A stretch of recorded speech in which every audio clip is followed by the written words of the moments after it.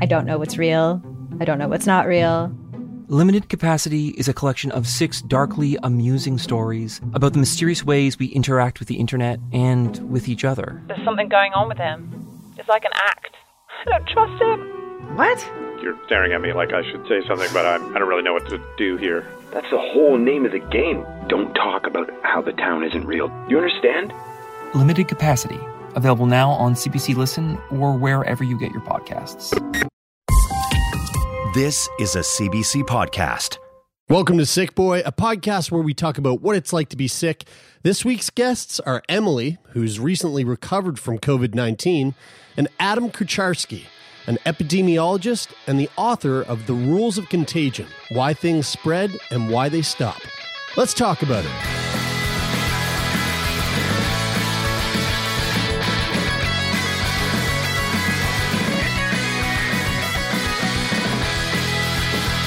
All right, hi guys. Hey. Oh, hi. There we go. It's the COVID alarm. The COVID alarm is COVID-19 going off, popping off. It's my favorite phone sound. It's a bit grating on the ears, to be honest with you, over Zoom. But it is.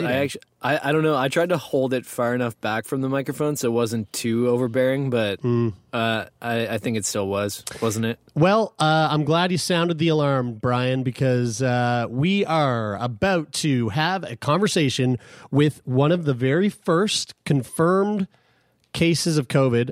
Well, that doesn't make sense. We're talking to someone who was one of the first confirmed people to have a case of COVID. That makes more sense. I guess so. You had me at the first time too, but it's just a lot. There's a lot of words there.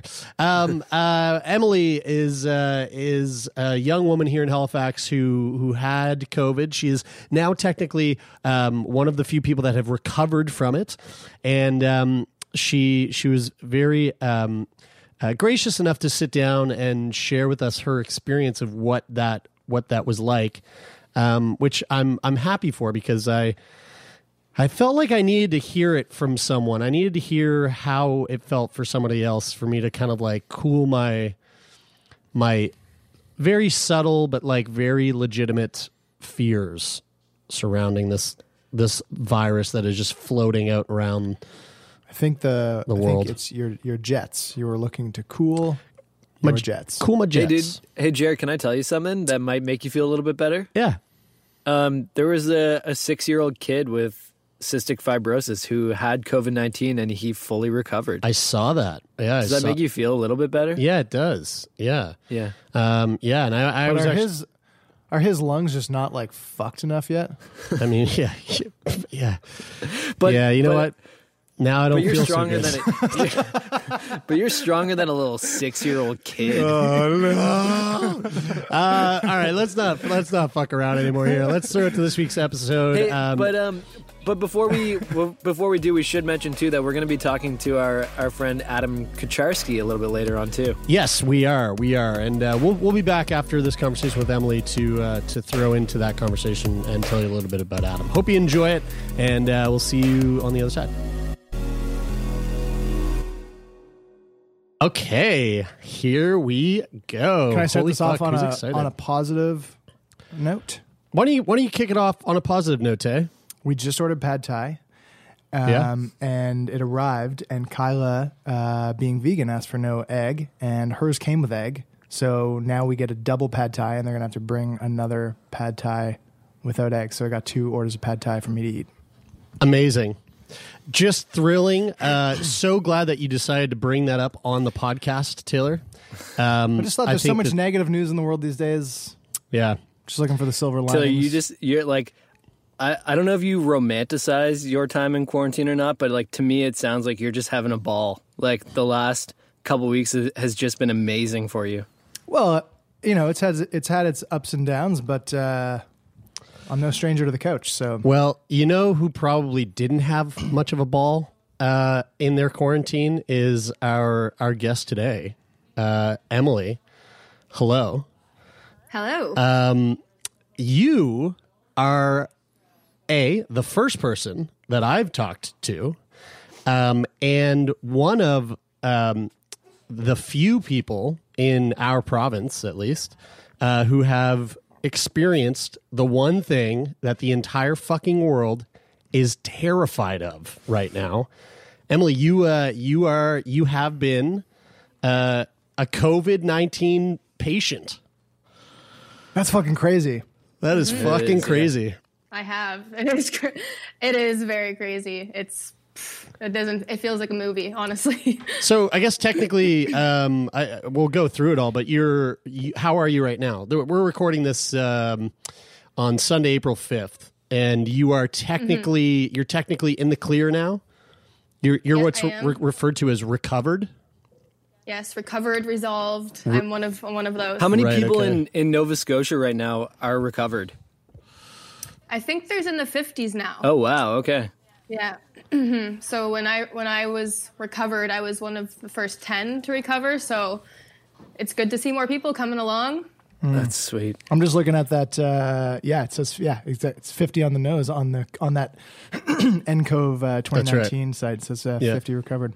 With 236 confirmed. Yeah. I'm really like aching to hear the whole story of your experience because, like you said, it's kind of like it feels kind of like a movie to you. I think to a lot of us, it's kind of like almost this surreal movie-like experience just existing on this planet right now. So, I'm curious to like kind of hear your story. So from the beginning. When did you start to feel sick? Were you traveling abroad? Were you located at home? Like, tell us about that. Yeah. So I was abroad, and this was before everything was kind of put into place with social distancing. And like at this point, people were still doing the foot shake and the elbow taps. So that's what era we're kind of talking about in this new life we're in. And I was a little bit worried when I was away. Like I was definitely more conscious than I was. I was wiping things. I was sanitizing. I was hand washing. I was keeping my distance. And it was kind of one of those things where you just don't know how serious to take it or how scared to be when you're away. And when I came home, I felt fine. And again, there was nothing put into place about people isolating who have been away at this point. And I wasn't checked or anything coming home. So it didn't seem like much of a worry. And then I started feeling sick about a week, 8 days after I got home.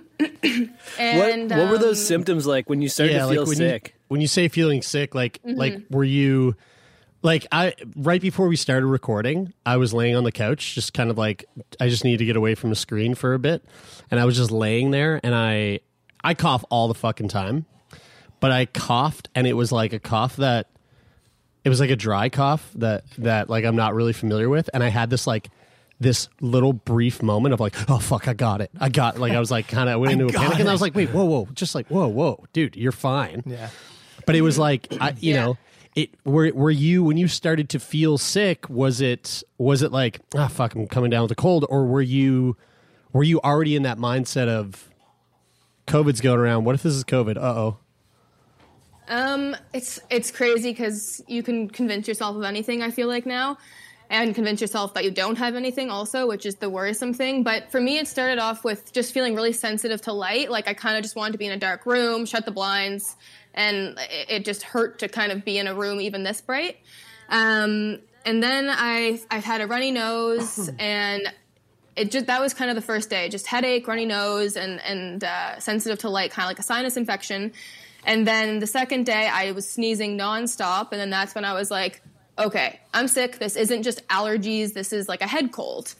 And then it was the third day that I woke up, and I was like, this is not like what I've had before. This is crazy. I feel like I don't even feel like I'm in my body right now. And then that's the day that I went and got tested. Yeah. So you made a post on your Instagram that got quite a bit of traction. And in that post, you basically shared your like a daily diary of symptoms. And I just want to read what you have written here for day 3 because I find it pretty interesting. Woke up with extreme body aches, chills, congestion, very fatigued, sneezing, and tickle in my throat. I wouldn't even classify the tickle as a cough because it just felt like I was constantly clearing my throat. I lost all sense of smell and taste. nauseous, and no appetite. It sounds like Taylor. You sound like you have fucking COVID every time you're trying to clear your throat. Like every I clear my throat 2 seconds you fucking speak. often. What was that all about? Was it just that because from everything that we've been told, this is a respiratory illness, right? So it's like it's affecting the lungs. But that like dry cough or like clearing the throat seems different from that. Was there, what was up with that? So that was just, I think for me, that's just how the cough kind of started, because the reason why I was not thinking it was even COVID, because it was like not all in my head, but it was all in my head. Like it was a lot of congestion and stuff like that. So it wasn't so much the shortness of breath, and I never had a fever, and I never had a cough. And those are the 3 things that they're kind of like check. Then you might have COVID. I didn't have those things until day 3, which is when I didn't, like I said, that's why I didn't think I had it, because I didn't think I had a cough, but then I was constantly going like I had like sawdust or something in my throat.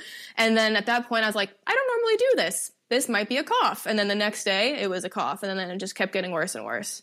And before you started to like feel any symptoms at all, when you returned home, you said it was still kind of like in the early days of COVID-19 where there weren't really these like social isolation protocols and stuff like that. Were you like hanging out with people during that time? And were you like, when you started to feel sick, were you concerned at all that like you had been spending time with like friends and family or people like that, or? No, well, of course I told anyone that I saw in that period. I was like, just so you know, I just got home from wherever, and they were like, okay, cool. Cause no one really cared in the first week of March, as terrible as that sound. No one thought it was real. And I, of course, never thought I would have picked it up. And so then what comes down to is when you test positive, public health is like, okay, where have you been? Who have you seen, and what, and like they kind of do that tracing for you. It's almost like when if you test positive with like some other type of infectious disease or like sexually transmitted infection, it's like, who were your previous sexual partners? Like, was that hard to like if I got syphilis today and they were like, who were your past sexual partners? I'd be like, okay, well, like it'd be pretty easy to like rack that off the top of the head. When they're like, okay, you have COVID, like, who have you walked by? Where are all the places you've been? Who are all the people you've seen? Like, was that kind of tough to wrap your head around and be like, oh, because fuck, man, I forget. I don't remember what I did yesterday. You know what I mean? Yeah. Like, I find it hard to remember. You were at your house yesterday, Jared. Right. You were there all day. Actually, for the last 2 weeks, pretty much just at your house. But was it kind of tough to wrap your head around everything? Yeah, because of course, like I was keeping it more low key than usual, just to be on the safe side. But like I was still out and about, and then that, of course, the moment they tell you positive, your mind just rewinds everywhere you've been and places like that. And then the lucky thing is like I knew who I was around and who might be at risk, so immediately I called them. I told them, and then that's kind of how that trickled through the line. But I think now the big thing is like people, from most part, I know people are social distancing. So if someone is to test positive now, I don't think they would have as big of a tracing history. Hopefully it would be maybe their workplace or something like that. But it becomes like for me, like I said, I was at the start of all this. So it was kind of so new for everyone. Like even public health was like, oh my gosh, like you like they just didn't really, they knew what to do, but it was just really overwhelming for everyone. Yeah. I don't know if they were doing this when I'm sure that they probably weren't, because everything changed so fast. I mean, like the difference between you getting home in the first week of March, I was also abroad and I got home on the 23rd or 24th. Like the difference in those, 12 days were like, the world was a totally different place. When Kyla and I were on our last flight, it was either our flight to Toronto or our flight to Halifax, we got an email from WestJet, and it said, and I think anybody who had been on a WestJet flight recently got the email, and it said, if you were on any of these flights and you were sitting between this row and this row, whoa, you should go you should go request to be tested. Yeah, whoa, crazy.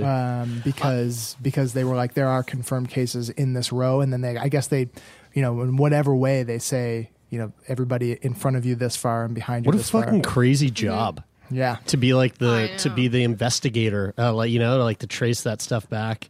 I know. I was gonna ask Emily. I know that we talk about how extra cautious Jer is because he's immunocompromised, and how you're a fairly young person. You're 26, you said. And I'm wondering what's your medical history like? Do you have any pre-existing health conditions that would cause you to have concern? Okay. No, I'm all clear, and so that's why I was kind of just I've never felt I'm lucky. I've never felt sick. I've never had to go to a hospital. I've never had to do these kinds of things, and so all of it was new, and it was really isolating. And, I was literally you guys. I'm the only person that you guys know of, I think, so far. I was the only person I knew of, so I was like, who can I talk to? Who am I going to call? Who can relate to anything that I'm feeling right now? And so that's kind of why I was like, hey, Halifax, I got coronavirus. You know someone who has it now. Don't be scared to speak out. Don't be scared to talk to each other, because I don't want to say it, but when I told my friends, I was like, I think I'm not going to be the only one who has this for a short period of time. Mm-hmm. Did you feel even in just 1 week, I've already had a handful of people tell me, yeah, I know someone else who has it, or I have it myself. Well, that's just bound to happen with the numbers, constantly rising every day. Exactly. Do you have a fear? Do you have get a sense that, again, we don't know when things are going to change and start to swing in the opposite direction. Do you have any feeling that when things do start to clear up, just having had it will carry a stigma for you that even though it's come, it's gone, you've recovered, there's almost this, there might be this, oh, but she had it, yeah. 100%. Can she still give it to me? Just people that assign irrational fears to issues like this. Oh, yeah, 100%. That was one of the things I took in consideration. I was like, okay, I know people are going to treat me different or look at me different now, even though I'm clear, I'm not contagious. Public health has told me I'm not contagious. And it's just people, I think they think the craziest things. Everyone's terrified of this. Everyone's coming to these conspiracy theories. So if they see me a mile away, I'm not surprised if people will run. They shouldn't. But it's better to know that I don't have it anymore than a stranger who might have it. I want to come back to I want to come back to when things started to kind of get worse. So you were on day 4, and it seems through reading your diary there that was the day that things were getting much worse. What was the day you called 811 to inquire about getting tested? Was it day 3? Day 3. Day 3. Yeah. Day 4, what you wrote down here was all of the above plus worsened dry cough. Talking took effort, and I would have to pause to catch my breath. My lips were blue at one point, which I didn't think much of at first until the next night my skin was blotchy and white. My nurse told me these were signs I wasn't getting enough oxygen, which was freaky. I went to the hospital and had a chest x-ray to make sure pneumonia wasn't in my future, which luckily it wasn't. Whoa. So at this point on day 4, you have been tested.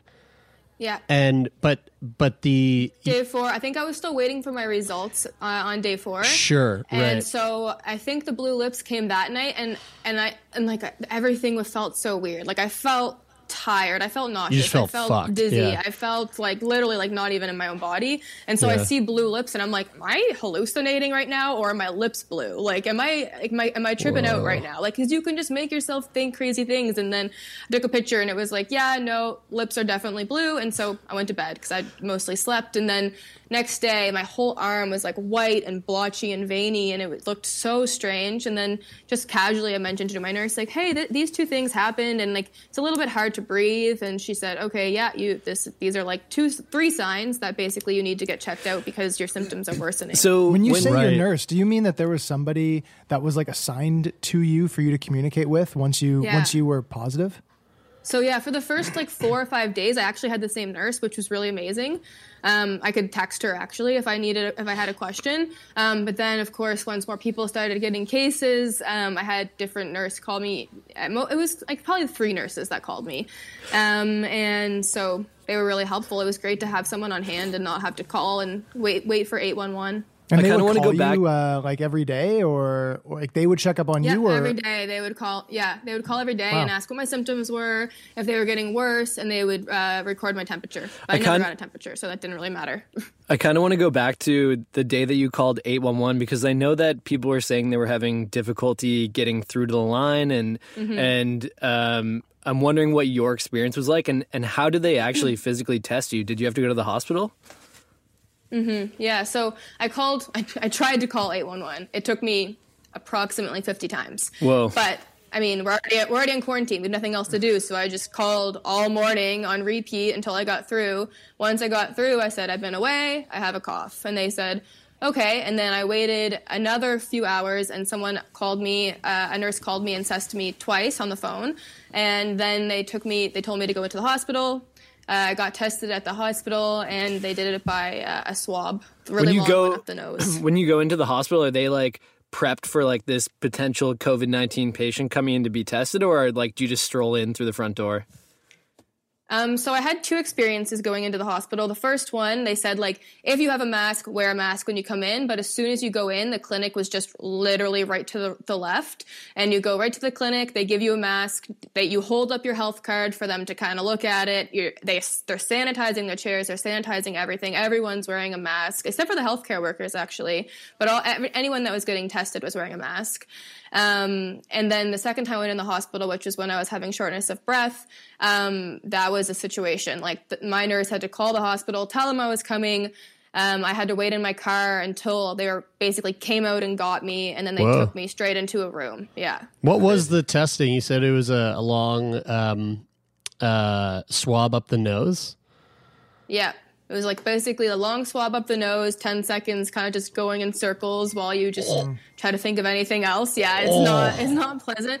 But I've actually heard that they've changed the testing now because people have gotten the 2 short swabs up each nostril and then down the throat. But that sounds much more doable. Oh, Bill, that thing that I was talking about the other day, I think it was when we were talking to Indy that I was listening to Bill Gates on Anderson Cooper, and he was talking about how that. I don't know if it was exactly that, but it was a change in the testing that made it so that a medical, like they figured a way where a medical professional doesn't have to administer the test, and which is going to allow the U.S. anyway to like ramp up testing rates so that people can swab at home and like submit, so they don't have to be like going to a hospital to like be able to get way higher numbers of people tested so that they can get a better grasp on like how many people are getting it and that sort of stuff.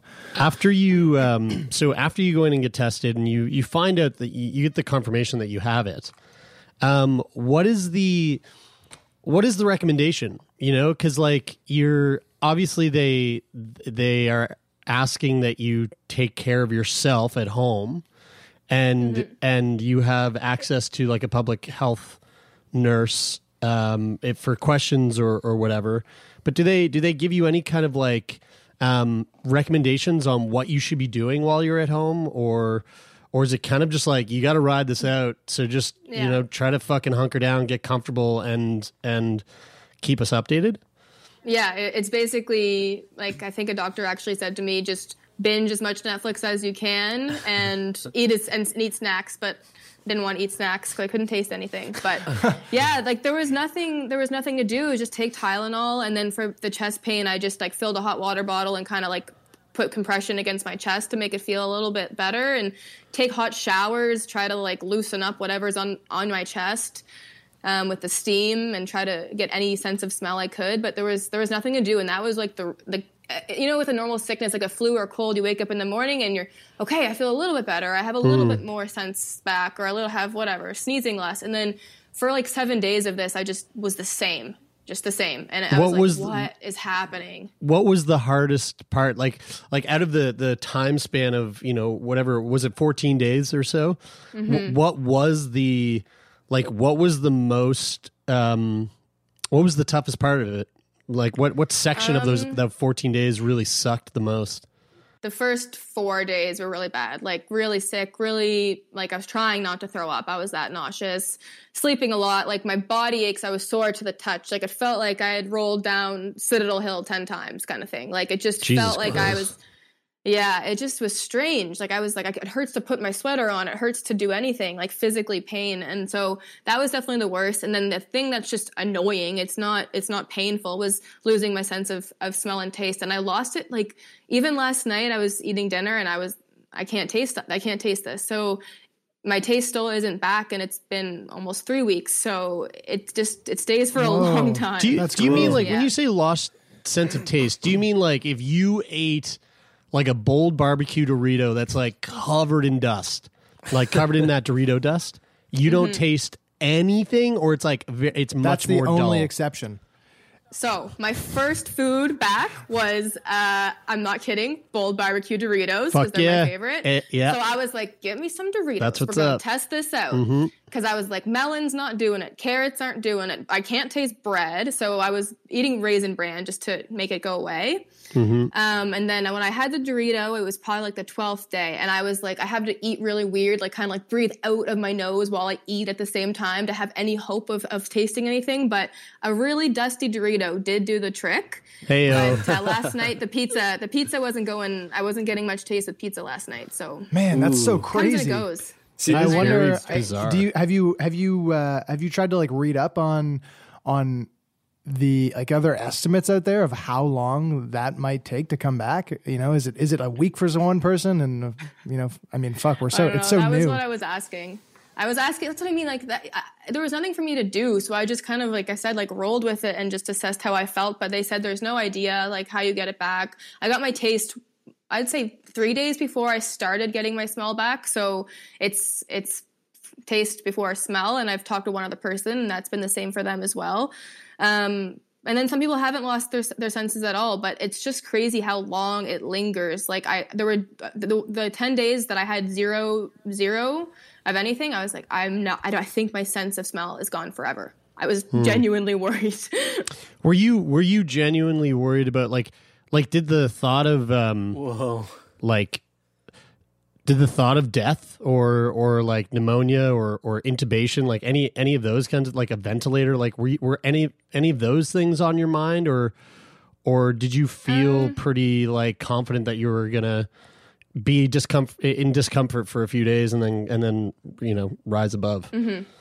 Well, I mean, I've never had trouble breathing. I've never had trouble speaking and felt tired after just speaking a few sentences. So I didn't really know how to react to that. I didn't know how to feel about that. So it was scary when I went to the hospital. And I don't think I would have gone into the hospital now if there's lots of people there. It's one of those things where it just depends on your comfortability. Like you're like, how scared am I right now? And for me, it was pretty scary. Didn't want it to turn into pneumonia, so they checked out my lungs and it was fine. But I didn't feel like I was going to die at any point. It just felt like, when is this going to get better before it stops getting worse? I know that there's been a lot of challenges with the healthcare system, like preparing to handle a ton of COVID-19 patients. What was your experience with the healthcare system like? Did you feel like they were pretty prepared to handle your case, even though you were one of the first few in Nova Scotia? Yeah, like when I went in, like I said, they came out to the parking lot and basically like took me into a separate room. And when I was in there, they told me like, you're one of the first patients we've had in the hospital, so we're just trying to work out the kinks of how to make sure everything's sanitary, how to get in the room, how to get out of your room. And you feel bad as a patient because you see like, oh my gosh, they have to go through so much protection to come into this room. They have to do the same thing coming out of it. And you just kind of see it from a different perspective. And so I think that if people don't need to go into the hospital, they shouldn't. But a lot of people were asking me, why aren't you staying in the hospital? Like, people just don't really know how you're supposed to take care of yourself. Like, people are like, you should be in the hospital. You should have medicine. And it's like, what? There's nothing they can give. There's no medicine for it. Yeah, there's no nothing. medicine for it. Yeah. So it's like people just think that, oh, you have the virus, you need to stay in the hospital and But it's like, no, it's strange. Like, yeah, you have this contagious virus, but you can just stay at home. Yeah, unless it progresses to the level where your like health is under threat, real threat.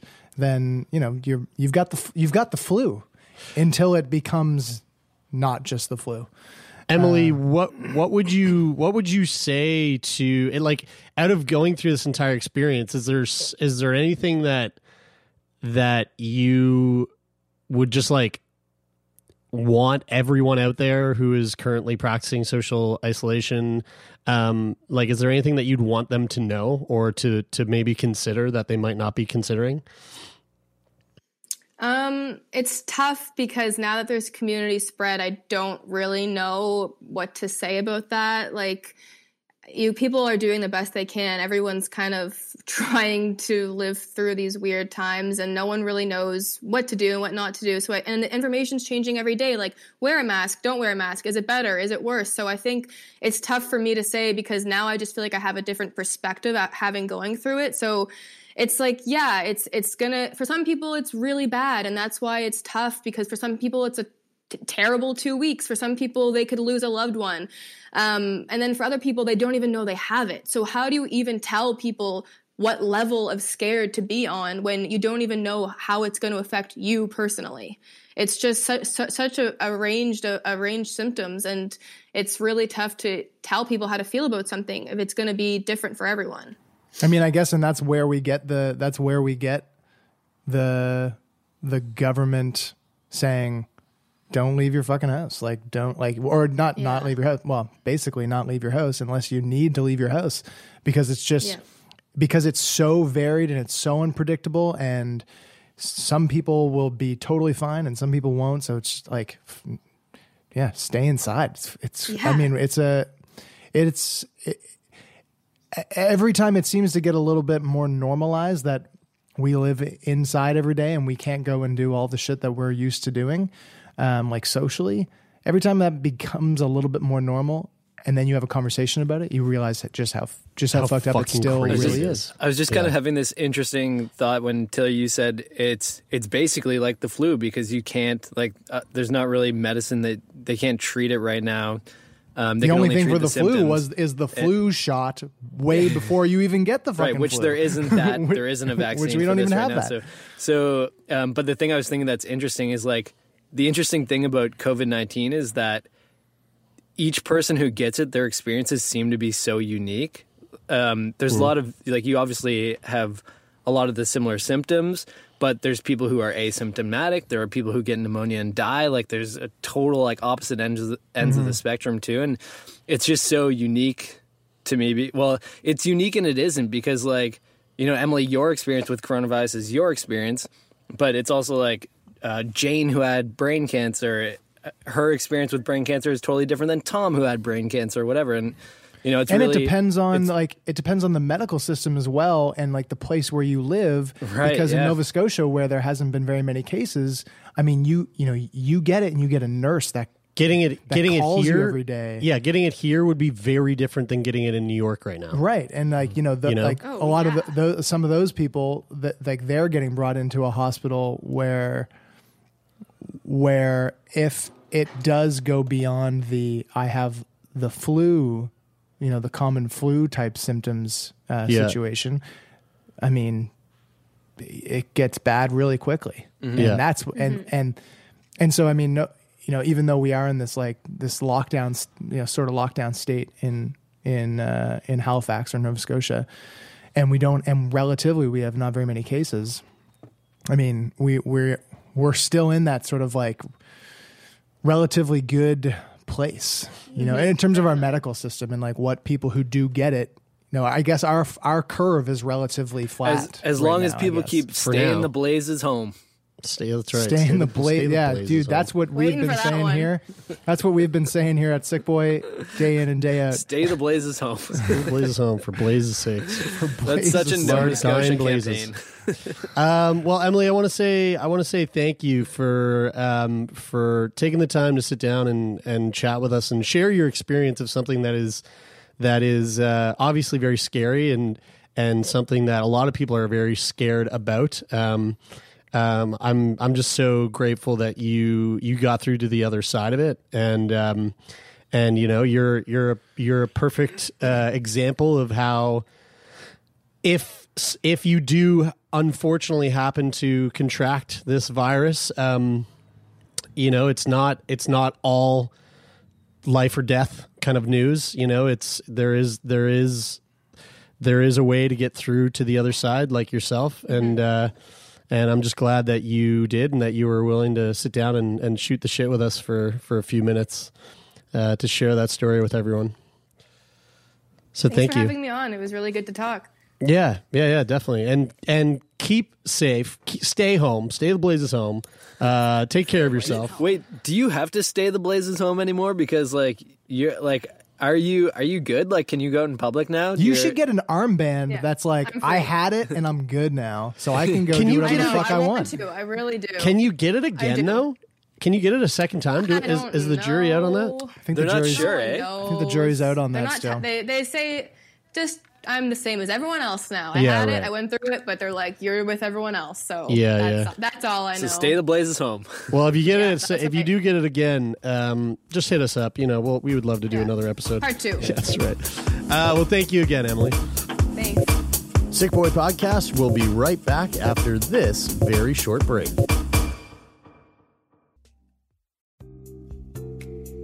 Are you tired of hearing the same old wellness advice? It's time to dig deeper and listen to America Dissected from Crooked Media, the podcast that's cutting into the science, culture, and policy that shapes our health. From doctors fighting for their rights to the surprising truths about sunscreen, America Dissected dives deep into the state of health. Tune in every Tuesday for new episodes of America Dissected, available on all major podcast platforms. Well, there you have it.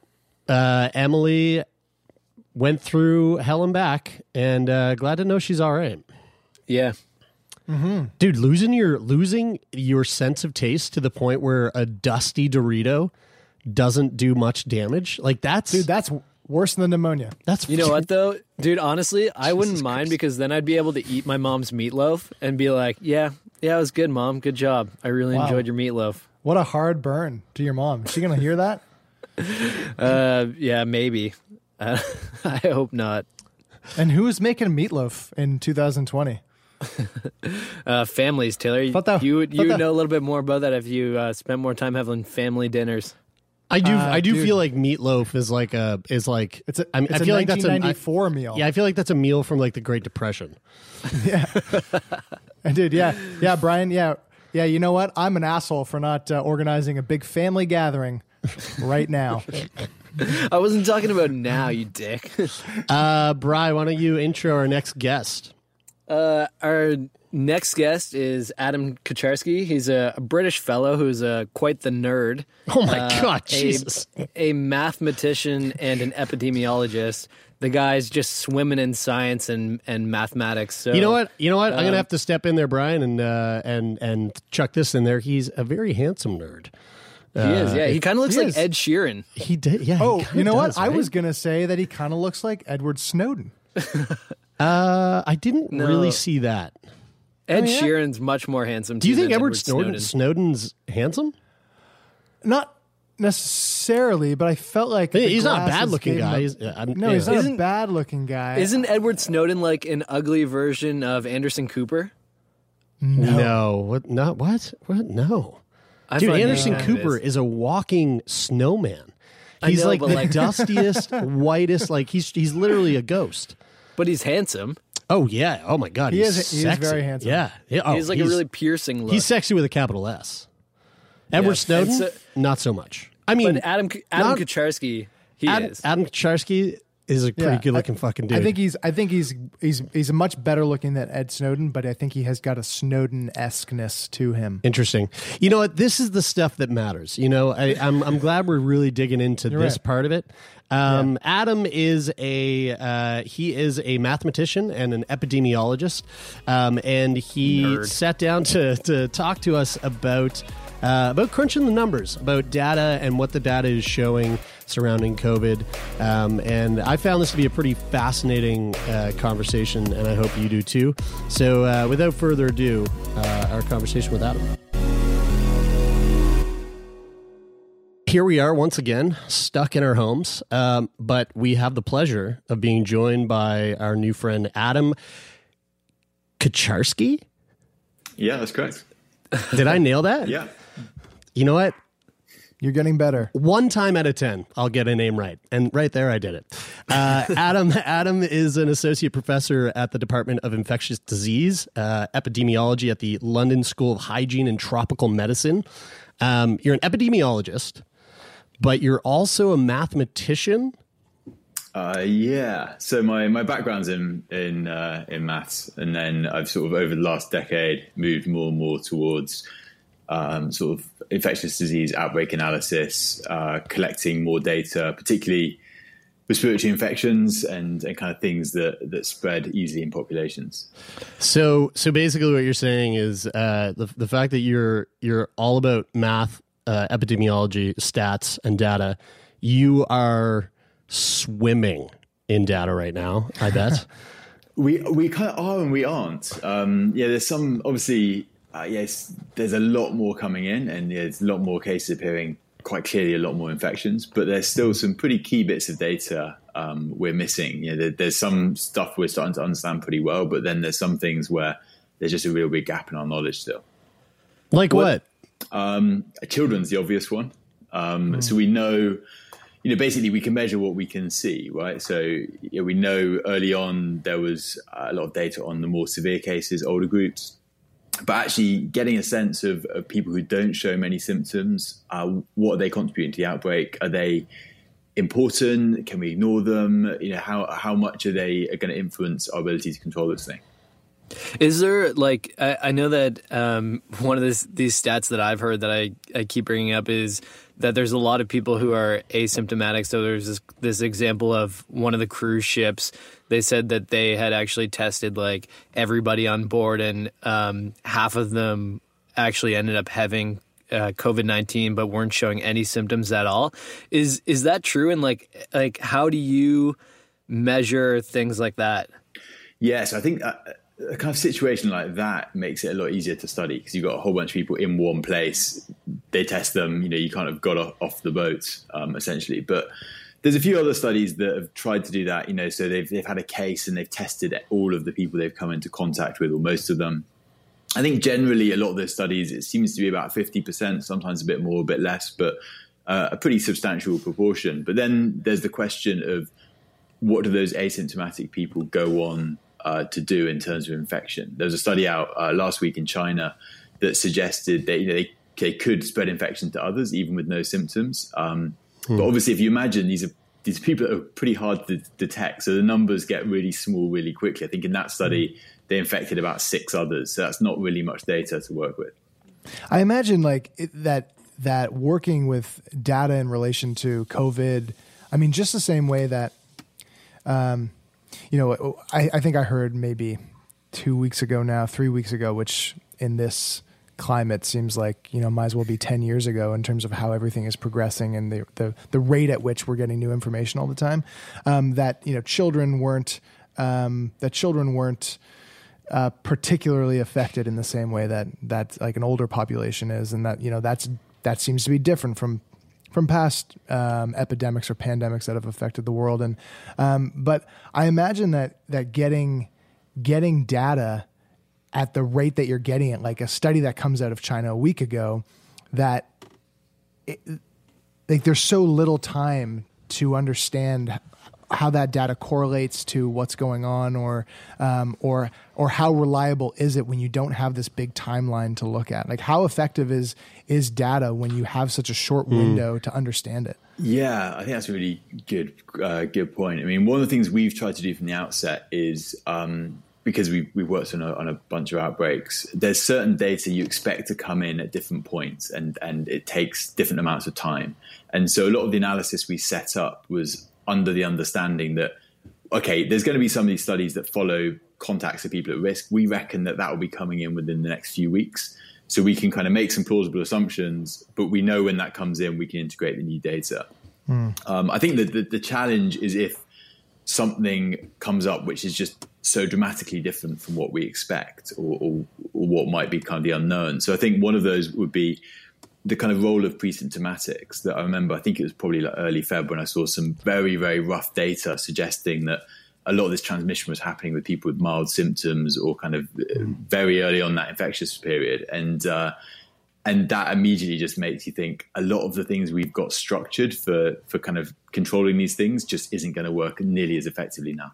Yeah, like you're always sort of at risk of last week's data being being old news, null and void all of a sudden because of new things coming up. And I think that's one of the hard thing certainly in a lot of the coverage of this, that I think people want there to be like the right answer straight away. And if that changes, then that means someone was wrong.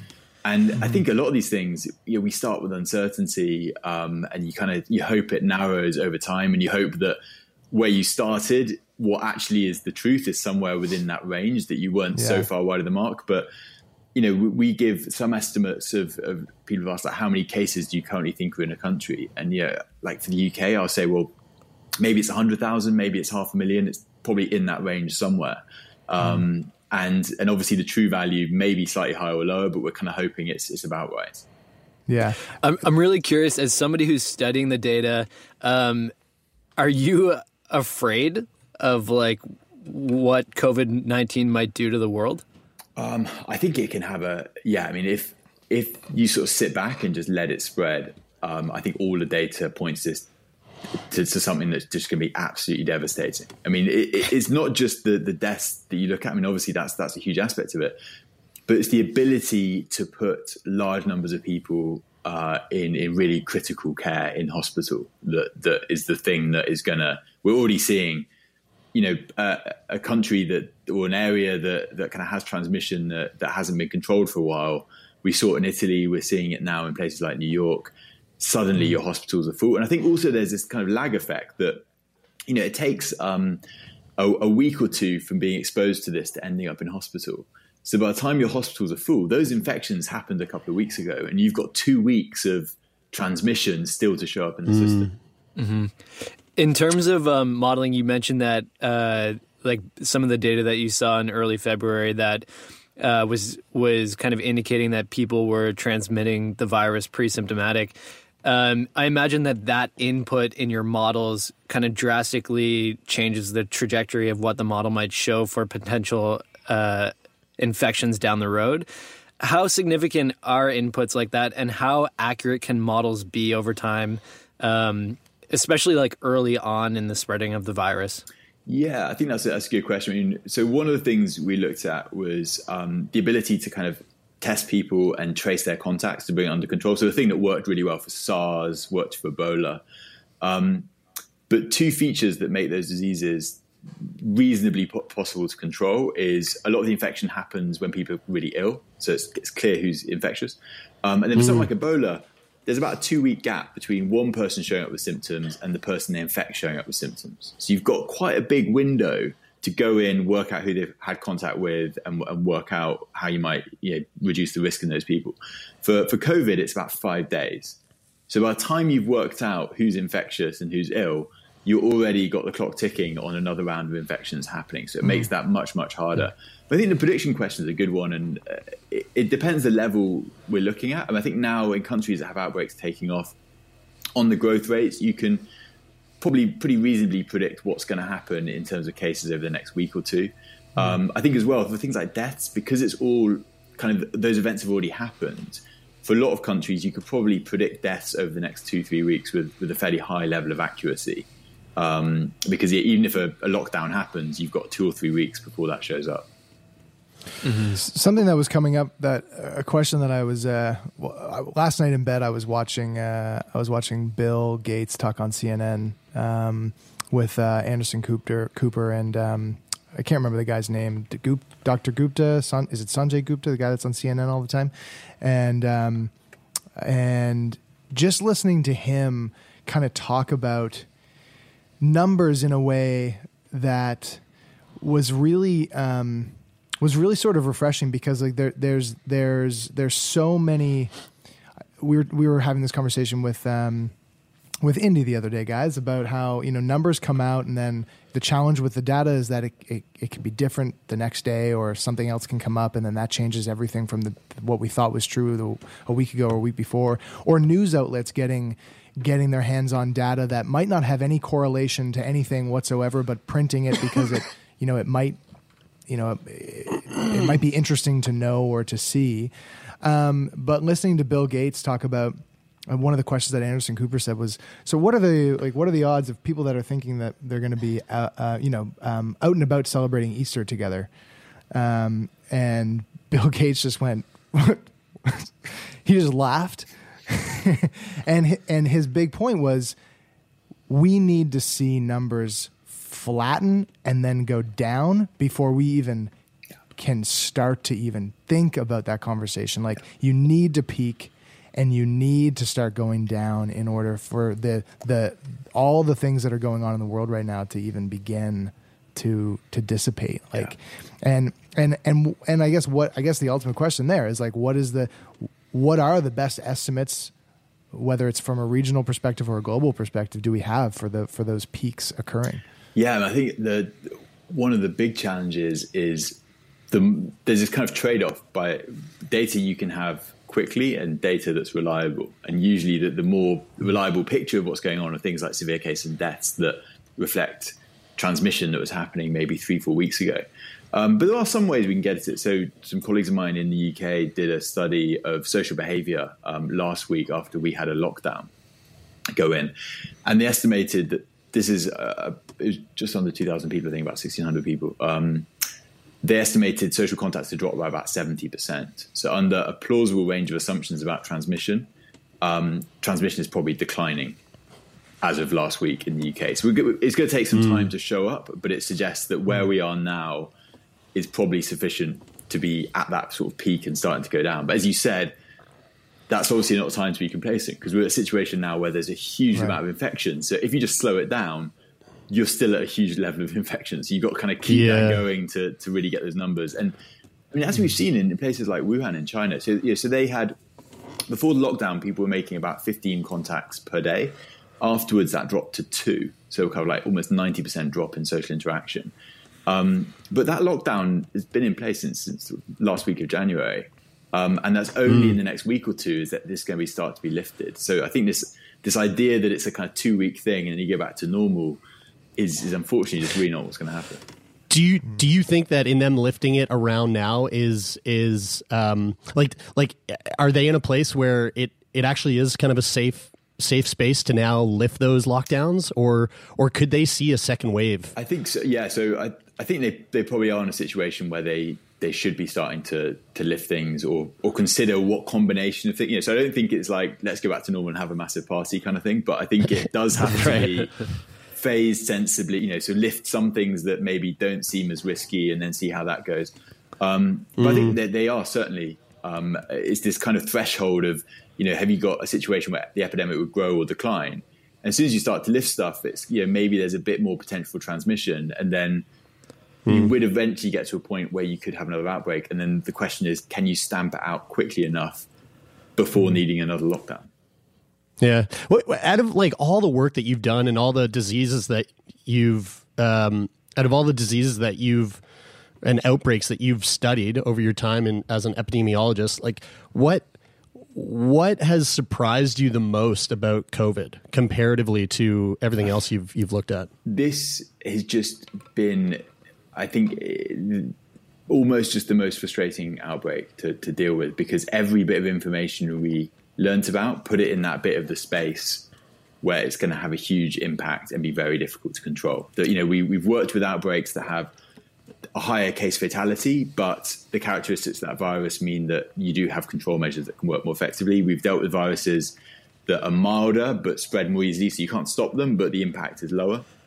But this is just at that kind of trade-off where it's unbelievably difficult to stop, but it also can overwhelm health systems. And I think, I look back through kind of talks and things I'd given in the past, and I always have that hypothetical graph of what's the virus we don't want to see, and this is it sitting in that spot. Fuck. Do you think that it's like?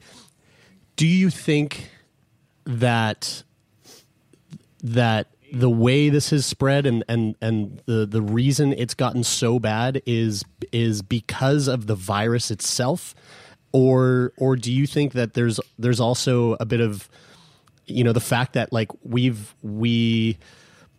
were just so comfortable in our ways and not really able to. It seemed like for such a long time there was like two camps. There was the people that saw what was happening and saw what was coming and were kind of like, oh no, this looks really bad. And then there was this other camp that was like, we'll be fine, And I feel like there maybe a lack in response. Like, this is a hoax. Yeah, right. Do you think that how much do you think like a social role has played in this spreading to pretty much every single country across the planet? And I think we're starting from a baseline where just the characteristics of this virus, stopping it outright is just unbelievably difficult. I mean, even the countries, places like Singapore, Korea, that are doing a really good job of keeping numbers down, they're pouring in resources and really kind of stretching themselves in what they're doing.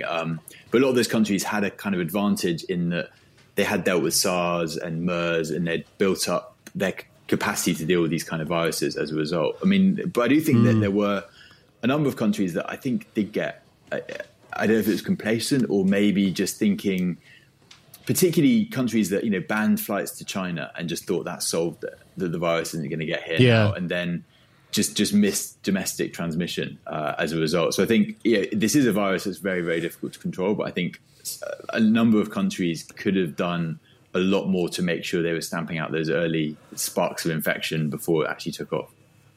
I want to come back to the data coming out of China as well for a minute, and also Russia. Just looking at it purely from a data perspective, is there a problem with trusting data from countries like that have been known to? Oh, Brian, you're getting political. Jesus, here we go. Suppress numbers or try for political reasons to show that they have things maybe under control when possibly they don't? Yeah, I think basically in any outbreak data set, we always assume that there's a load of cases that are being undetected or unreported. I think untangling what the reason, is that just because this is hard to diagnose, hard to confirm it? Is there kind of something in the pipeline and the political system of how things are being reported? I think working out what's behind that is really difficult. And I think we're now doing analysis of how many cases are being reported across the world in different countries. And actually a lot of Western countries seem to be performing about as well as China did in the early stages. So maybe only reporting about 5% of people who are ill because they're not testing or whatever. So I think it's just a really common problem. But I think it certainly was a challenge early on that because we were getting data, all of our analysis was just focused on China and we didn't have a clear idea of how much the outbreak we were seeing. It's quite hard to make general statements. So one about kind of fatality. Now we're seeing data from places like Korea that align very closely with what we saw in the early China data. So that kind of gives us a validation that, okay, those trends we're seeing probably are numbers that we can apply to other countries too. You've written a book called The Rules of Contagion, and the subtitle there is Why Things Spread and Why They Stop. So this is a two-part question. The first one is, you wrote this book obviously before the spread of COVID. Is this just a giant ploy for your own benefit to get to sell books? Are you the reason that COVID is spreading around the world? I just want to make sure for all the conspiracy theorists out there. I mean, I probably would have written more about COVID in the book if that was the case. It's been a surreal one. I mean, it's on the one hand, I think it's good that people can find that useful, but obviously if you do have a book out, you do events, you do all these kind of things around it, which, because I've just been focused on analysing this outbreak, kind of, I think any author at the moment is finding that basically their entire schedule of what they were going to do has just been put by the wayside. So I think it is kind of very surreal timing, I think. I want to touch on the subtitle there, the Why Things Spread and they stop. This might come off as a really stupid question, but I don't know anything about anything. So, what are the chances that this? What are the chances that this doesn't stop? Like, is there a possibility that this could just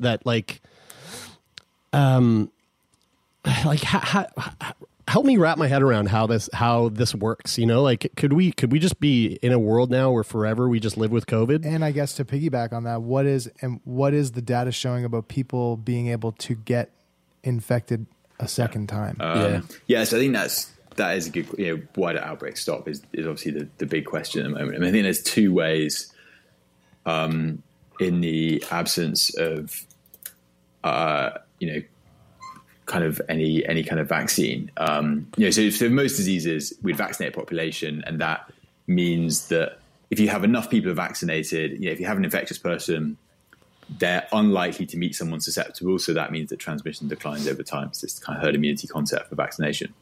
So, of course, if we don't have a vaccine, it may be that over a long period of time, just sufficiently many people end up getting infected, even if we try and control it, that you do build up some immunity in the population, and that ends up slowing transmission. So that's kind of one way this could end, that over the next year or two. Is that what happened with Spanish flu? Is that how that kind of petered out? Okay. And I mean, with that, there were a few other kind of features, but a lot of places kind of saw a few waves, and then people built up some immunity. I was curious about Spanish flu because I know that naturopathic doctors didn't exist back then, and I rely on them instead of getting vaccinated myself. Oh, Brian, shut up! Jesus Christ, St. John's wort and stuff like that seems to work pretty effectively. That was a joke. That was a joke. You're damaging the minds of the world, Brian. Spanish flu, we can use it for comparisons, but it was a different era in terms of our ability to treat these kind of things. But then it's the thing of we put some analysis out recently of to get to that point where you have these numbers infected. That's going to very quickly overwhelm your health system. So you'd be looking at, and a number of groups have published similar stuff. You'd be looking at something circulating for a year or two, basically, before that kind of would kick in as an effect, probably. Jesus. So then it's a case of you have to reduce transmission by basically just reducing interactions. I think in an ideal situation for things like SARS, I mean, even actually for things like STDs, people, we kind of have that as part of our lifestyle, that people kind of, reduce those risky interactions. If someone does get infected, their contacts can find out and get tested too. And that's kind of the principle that could work with this, but we'd need to be much faster, much more targeted, and much more efficient to sustain that. But I think that's kind of where we're facing that. Until we can get a vaccine, we're not in a situation where we can have large numbers getting infected, because it will just overwhelm our health system so quickly. So we need to find a way to keep transmission down somehow. So I think that will just be a fundamental lifestyle change, potentially over the next year or two. Is that something that you look at, from a data perspective, like how this will affect us socially? Like on a social level, the quarantines, the social isolation, like how that's going to affect change in our world day to day going forward? That's a great question. It's not something we've looked at in the short term. I think we've just focused more on scenarios of how do we just stop this knocking out all our health systems. But I think there's secondary effects we need to think about. Even on other diseases, there's things like the polio eradication campaign. That vaccination and other health things are being massively disrupted by this. I think, as you said, we're kind of in unprecedented territory of having this many people in isolation. Obviously, in terms of effects on people's financial status, on psychology, on kind of social lives. What's that going to look like if we have to have months of this? And I think it's going to certainly have some health impacts. But there's a number of other people who are more qualified than me working on that. But I think we do need to be thinking about that as well. Well, Adam, I got to say, thanks for taking time out of your schedule, because I know things are pretty hectic over there. So it really means a lot that you sat down and shared some of your wisdom and your knowledge with us. And I hope that you keep on fighting the good fight, man, because we're all in this together, and we're relying on people like you to crunch those numbers, because Lord knows I can't. Lord knows. Thank you so much, Adam. And there you go. I told you he was a nerd. Jesus Christ. I'm just kidding, I Adam. hope he doesn't listen to this.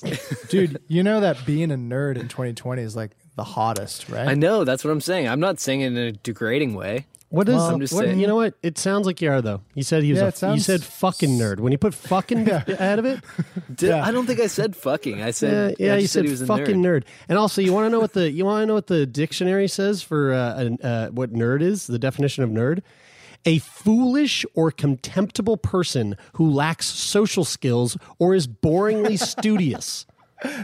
Boringly studious. Wow. I was thinking more about the boringly studious part. Wow. Ready for this one? Here's the other excitingly studious. Here's the other one. Here's the other definition: a single-minded expert in a particular tactical field. He's not really single-minded. He's definitely multifaceted. He's dual-minded. Single-minded is a high compliment. It means that you are extremely focused. And he's both a mathematician and an epidemiologist. He's dual-minded. Yeah. In an even more intellectually brilliant way. That's right, and extremely foolish and contemptible at that.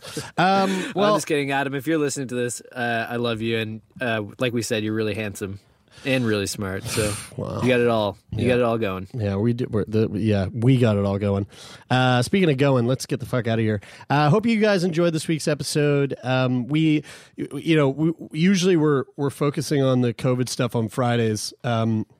But these two conversations we just thought complemented each other really well, and we figured we'd toss it out this Monday. We'll come back with you on Friday for a Feel Good Friday episode, where we'll just dive right into the goods. We got a lot of articles to get through and a lot of shit to joke around about. So we'll see you Friday, and then this coming Monday, we'll be doing a second episode with our good pal Larry.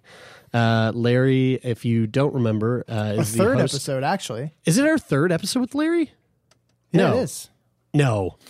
Yeah. Second. No, it's our second, dude.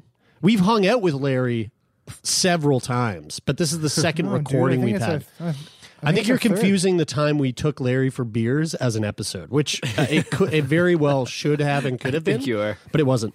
Larry is the host of When Life Gives You Parkinson's, really fantastic podcast over on the Curious Cast Network. And we talked to Larry about his Parkinson's and how things have changed since the last time we sat and spoke with him. He's a really wonderful guy, and we're looking forward to pumping that episode out to you next Monday. So hope you're all well. Stay hunkered down. Stay safe. Don't touch your eyeballs, and fucking.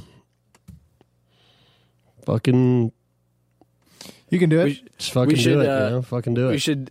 We should wrap this the same way that we do with you saying iTunes Store and stuff, Patreon, and okay, let's do that, Brian. Thanks. So we're done. We're done now, and there's some self-editing there if you heard that. That is it for this week. But in the meantime, if you want to help us out, go on over to Apple Podcasts and leave a rating and a review. Hey, you know what? And our Patreon has just been so heartwarming over the last week or so. We've been the patrons have been pouring in, and we really can't thank you enough for your support. If you would like to become a patron, please go to patreon.com/sickboy and join us. We've been doing the Patreon Hangouts, which have been awesome. And there's lots of cool stuff to get involved in on Patreon. Patreon.com/sickboy. And I just want to give a warm-hearted welcome to some of our new patrons, including Heather Young, Neil Carbert, Caitlin Rose, Donna Odell, Shaylin Sampson, Ronna Harris, Helena. Do you want to just throw in their address and Madison Wani, Sarah McNeil, Sarah Simpson, Kate Larson, Heather Grandy. Thanks so much for your contributions, guys. Yes, thank you so much. We'll be posting your credit card information and your social insurance numbers in the show notes below. So if you'd like to see that, you can check that out. And thanks, Donovan, for making it sound like we are running the most elaborate scam right now. And this is what it sounds like when you're stealing a bunch of people's money. What you're going to do is you're going to put in the sound right now of us making copies of credit cards and social insurance numbers and scraping data from people's bank accounts. And this is what that sounds like. I think he's just going to play Money by Pink Floyd. And thanks, Donovan, for the amazing sound design. And thanks, Take Part, for the theme music. That is it for this week. I'm Brian. I'm Taylor. I'm Jeremy, and this is Sick Boy.